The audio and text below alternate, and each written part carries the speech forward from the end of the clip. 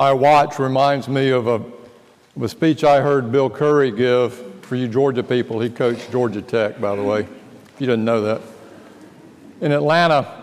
And he said he was up in a worship service with one of his friends, and the preacher got up and took his watch off and laid it down, and his friend who'd never been to church much elbowed Curry in the side and said, "What does that mean?" And Curry says, "Nothing."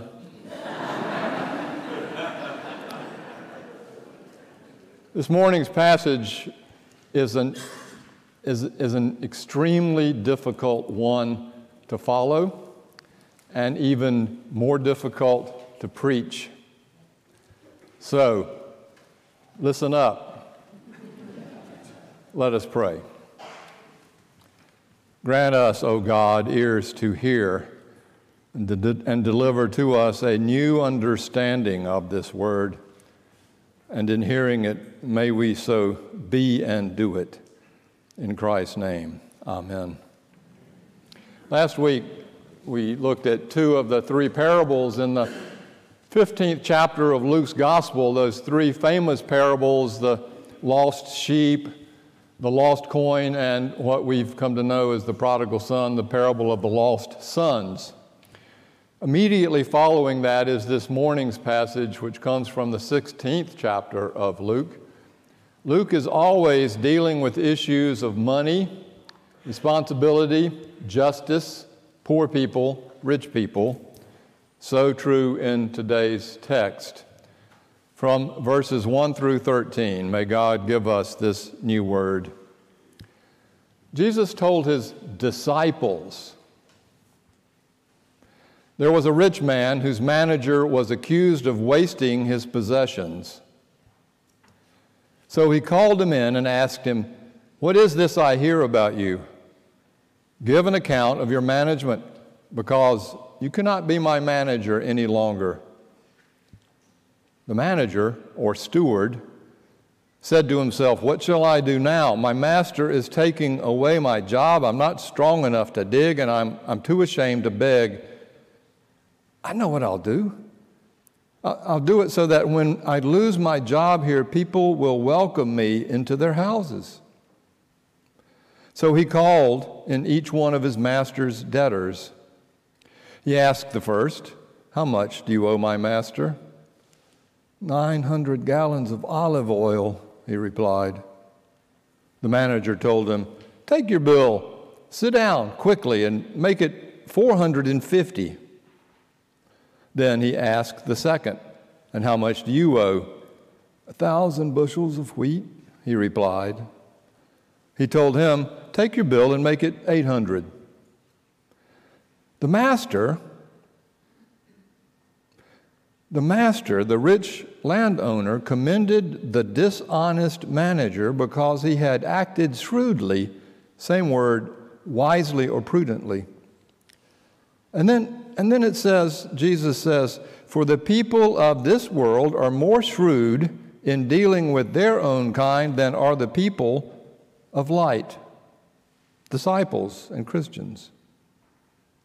And then Luke has Jesus continue, "I tell you, use worldly wealth to gain friends for yourselves, so that when it is done, you will be welcomed into eternal dwellings. Whoever can be trusted with very little can also be trusted with much. And whoever is dishonest with very little will also be dishonest with much. So if you have not been trustworthy in handling worldly wealth, who will trust you with true riches? And if you have not been trustworthy with someone else's property, who will give you property of your own? No one can serve two masters.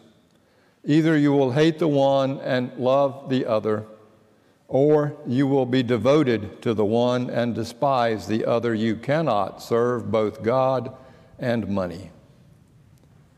This is the word of the Lord. Let me start with a disclaimer. This is not my favorite parable. In fact, it's my least favorite parable of all. And when I started doing research, on what I had said before in preaching it over the past 35 years or so. I found out I'd only preached it once. And after reading it again, I remembered why. 2 reasons. It probably is the most complicated and hard to understand parable of all of them, with no real punchline, no clear and simple answer that the preacher can give you as to what it means. You cannot find in this parable the answer to the heavenly SAT test. The second reason I'll tell you about later. Here's the thing with Jesus' parables. As to the confusing part, they're often confusing. Not everybody gets them. Even the disciples had to question what they mean. And so for us, how does one look at a Picasso and see in it the beauty there unless one has done the work to understand the work Picasso does? How does one understand an opera, a Paganini opera, if one doesn't understand the process of operatic classical music? I don't like opera, personally. I mean, I like the arias and some of the, choruses, but I just don't get it because I haven't spent time studying it. Parables for Jesus are just the same. It takes work and time and effort to understand what they mean, if in fact we can. If nothing else, Jesus' parables reveal to us Jesus' genius to be able to pen or voice a parable at just the right moment in the face of some questioning by the religious leaders, often the case, the self-righteous religious leaders. Jesus comes up with the genius of being able to come up with those parables should not be lost on us. But this one, I don't know. Take this first complication. There was a rich landowner who heard that his steward, his manager, had been dishonest, who was cooking the books. So he called him in and fired him and said that he wanted an authorized, certified audit. Knowing he couldn't get an honest job, the manager or steward didn't want to beg, and so he cut a deal with the tenant farmers. They were tenant farmers. I'll make that case in a second. And he didn't want to be jobless, and so he made a deal with them and said, okay, to the person with 1,000, that's not right, 1,000 gallons of olive oil owed, he said, cut it in half. And to the person with 900 bushels of wheat, he said, cut it by 20%. Nobody knows why those percentages were given. It's arbitrary, or there was exactly the amount of money that the steward and manager had decided to add to the debt owed to the rich landowner by the farmers for his own take. You got that? So for the olive oil guy, it was 100%, and for the wheat guy, bread guy, it was 20%. Who knows why? Those are just the figures in the parable. And he does so that he can gain from those tenant farmers some sense of forgiveness and grace. He forgives their debts, not all of them, but the debt they owed him. At least that's my take on it. And what's completely wacky is that the owner, the rich owner, that you would expect Jesus would be jumping on for having tenant farmers to begin with, because if they owed 1,000 gallons of olive oil and 900 bushels of wheat, that's like years and years and years of labor, which means that they were continuing to add up by interest, much like in those old days, the coal miners could only shop at the company store, and they could buy their goods by paying back later, and the interest would mount so that the coal miners could never get out of the relationship and never pay it back. They were indebted forever. Same true with tenant farmers. in Jesus' day. Now, we think that these economies in Jesus' time were first world, but they were not. They were more second world. They were, in a Jewish kind of way, the first real capitalist system. Most people had freedom to farm, to grow wheat, olives, to be carpenters and tradespeople. If you didn't have a job, they would put you in a big building project to find one. And most people gave according to the Torah's rule that 10% goes to the church or synagogue. You also participate in the holy days and other rituals of Judaism to make sure that the poor people are taken care of. You don't harvest all your crops from the fields. You leave the edges full so that those who are poor can come and pick food for themselves, as well as those who might be strangers. So here we are, tenant farmers relieved of some of their debt. And what's strange to me is that the manager, the steward, could arbitrarily decide how much that debt relief would be. And the landowner never knew it. Anita and I needed a plumber last week, and it's just a simple little job of replacing the dripping fixtures and faucets in a bathroom sink. So we called a company we'd used before. It's a big company. They have about 40 trucks, and I was told that it would cost $69 for them to come out there, and then they would make an estimate of what it would take and how much it would cost. And if we chose to use them, which they could do the job in that time of coming, then they would not charge the $69 service call. So said to be there in 2 hours, and I think, wow, that's amazing, 2 hours. So they show up, 2 guys, great guys, really nice guys, and they go in and start looking around under the sink, and he's shaking his head, and I'm thinking, uh-oh, this isn't going to be good. And he comes up and he says, I got to tell you, you've got metal fixtures all underneath that, and if I put a wrench to this, it could easily break off, and we'd be in real trouble. So I need you to sign a disclaimer, damage disclaimer.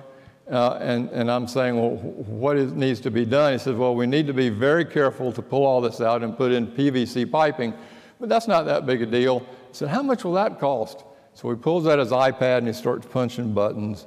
No. And he says, that'll be $550. And I kind of gulped and said, what if it only takes an hour? It's $550. So that sounds high to me. I love you guys, you're doing great, but I really feel like I need to get a second estimate. He goes, well, let me see what I can do. So he starts punching some more buttons, and he says, that'll be, okay, I can do this. I can make it $450. And I got to tell you, that did not engender a lot of trust. That the plumber himself could negotiate the price, and it left me thinking, is the extra $450 to $550 going in his pocket, or what? You see. And so I thanked him for coming and said I'd get back to him, but I'm not going to get back to him because I just don't trust that way of doing business. He should have given me the best price right out of the chute. He shouldn't have had the freedom to negotiate it. The manager is doing just that. The difference is the owner of the plumbing company understood he was negotiating it, while the owner of the farm did not. It does not engender trust.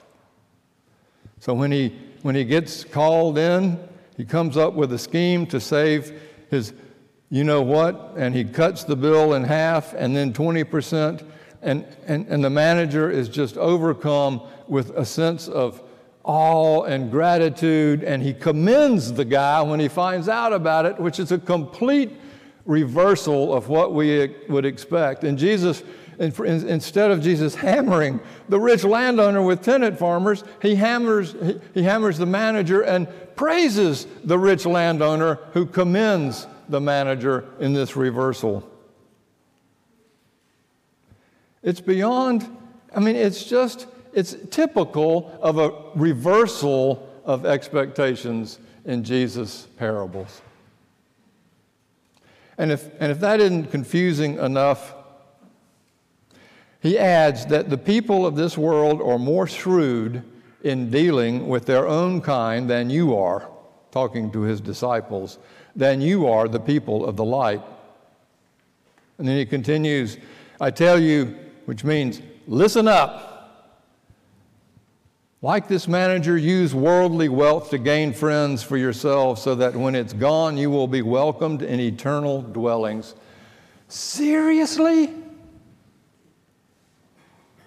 I mean, this is like, just bribe your friends with your money, and then you'll be welcome in all kinds of places, even eternity.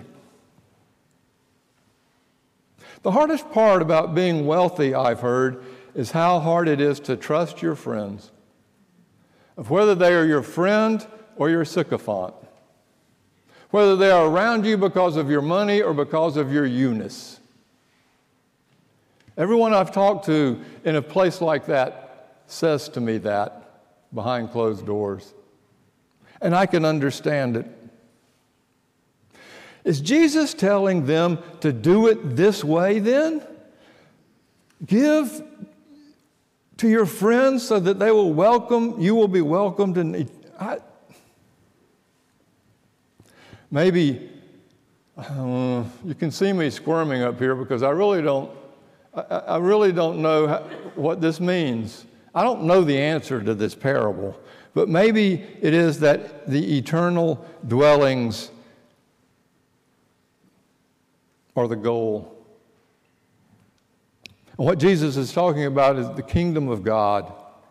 That somehow giving to your friends and giving to those who owe you is paying off a debt. It's forgiving a debt. And maybe in as much as, like this steward, he was able to forgive some of the debt, maybe in our being able to forgive the debts that people owe us too, we discover what the eternal kingdom of God is like.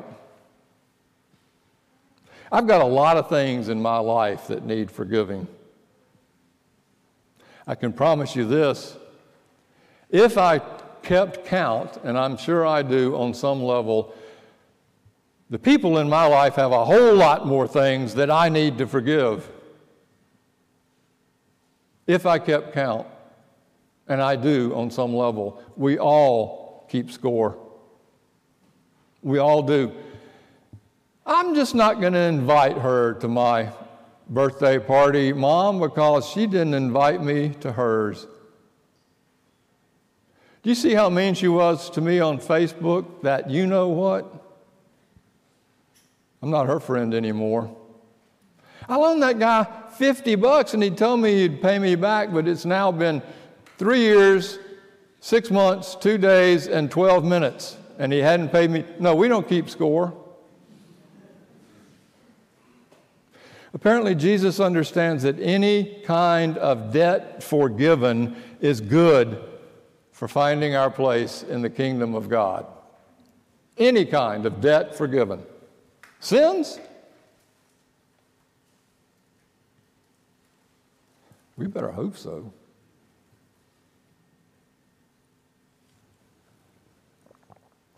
Which is why maybe Jesus adds, whoever can be trusted with little things can be trusted with big things. And whoever is untrustworthy in handling worldly wealth, who will trust you with true riches. And maybe, I don't know, but maybe just what Jesus is trying to teach us is that living our quid pro quo scorekeeping kind of life and the way we hold people indebted to us for the little things, for reasons that in the end really don't amount to that much, means that we are going to miss what the kingdom of heaven is all about. Maybe, which is why in Luke's version of the Lord's Supper it says, forgive us our debts, not our trespasses. Could the temptation and the evil that we have to fight be about our holding on to the many debts that we are owed?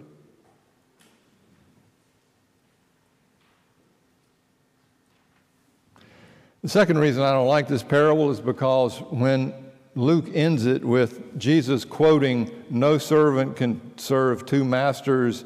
Either he will love the one and hate the other, or hate the one and love the other. You cannot serve God and money." I don't like it because it is too personal.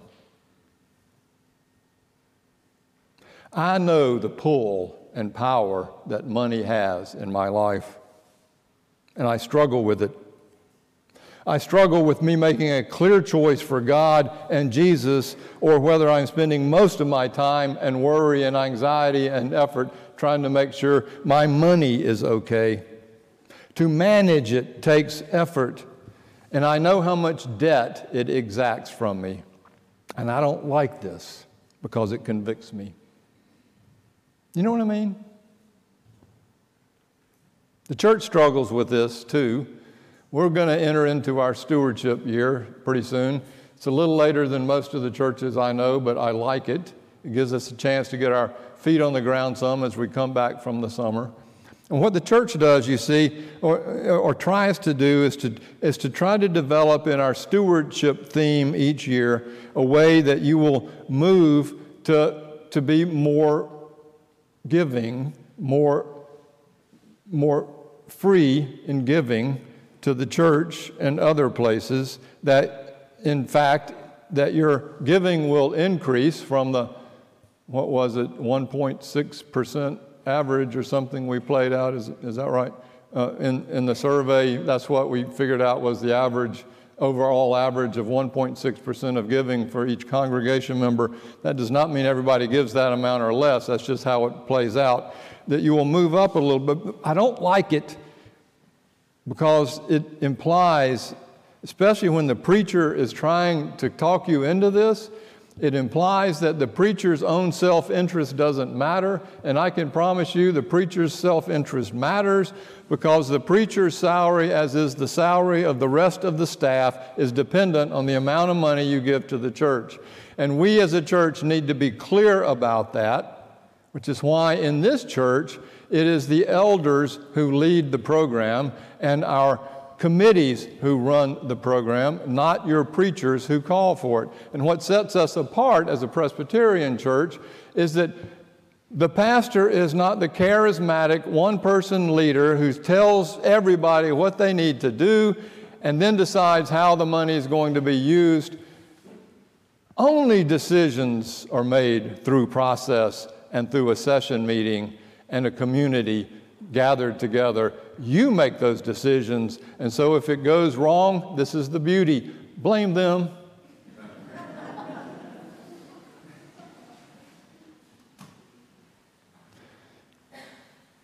So true stewardship, I think, looks like managing our lives and faith and hope grounded in the eternal dwelling of God, and then what follows will be an act of gratitude. And it takes work. There's a story of the Dalai Lama being invited to a little town in India because they had a 25-year-old monk, Buddhist monk, who lived in the cave, never exited the cave. They would bring his meals to him, and he was in meditation for 25 straight years. And when the monk heard that the Dalai Lama was coming, he said, "I'll come out of my cave. I must meet His Holiness." And so they did. They came together, and the monk fell to his knees, and Dalai Lama picked him up, and the monk says, "Your Holiness, I've been meditating for 25 years, but I haven't yet found enlightenment. Can you help me know what I'm supposed to do next?" And the Dalai Lama, in great love, embraced him and said, "Brother, my suggestion is if you want to find enlightenment, that you must leave the cave, come out into the people, and do something for them." It takes work. You know, I have this friend in Birmingham, and I asked him if I could use his name, by the way. I've told this to another friend of mine recently. His name is Miller Gorey. Miller Gorey is the CEO and starting owner of Brassfield Gorey Construction Company. And if you're in business, you know that that's a really well-known name. They are an honorable business because Miller Gorey is an honorable person. He started his business on a handshake. He was trustworthy, and every developer I've ever known says that they would rather use Miller Gorey to build their developments than anybody else because of that trustworthiness.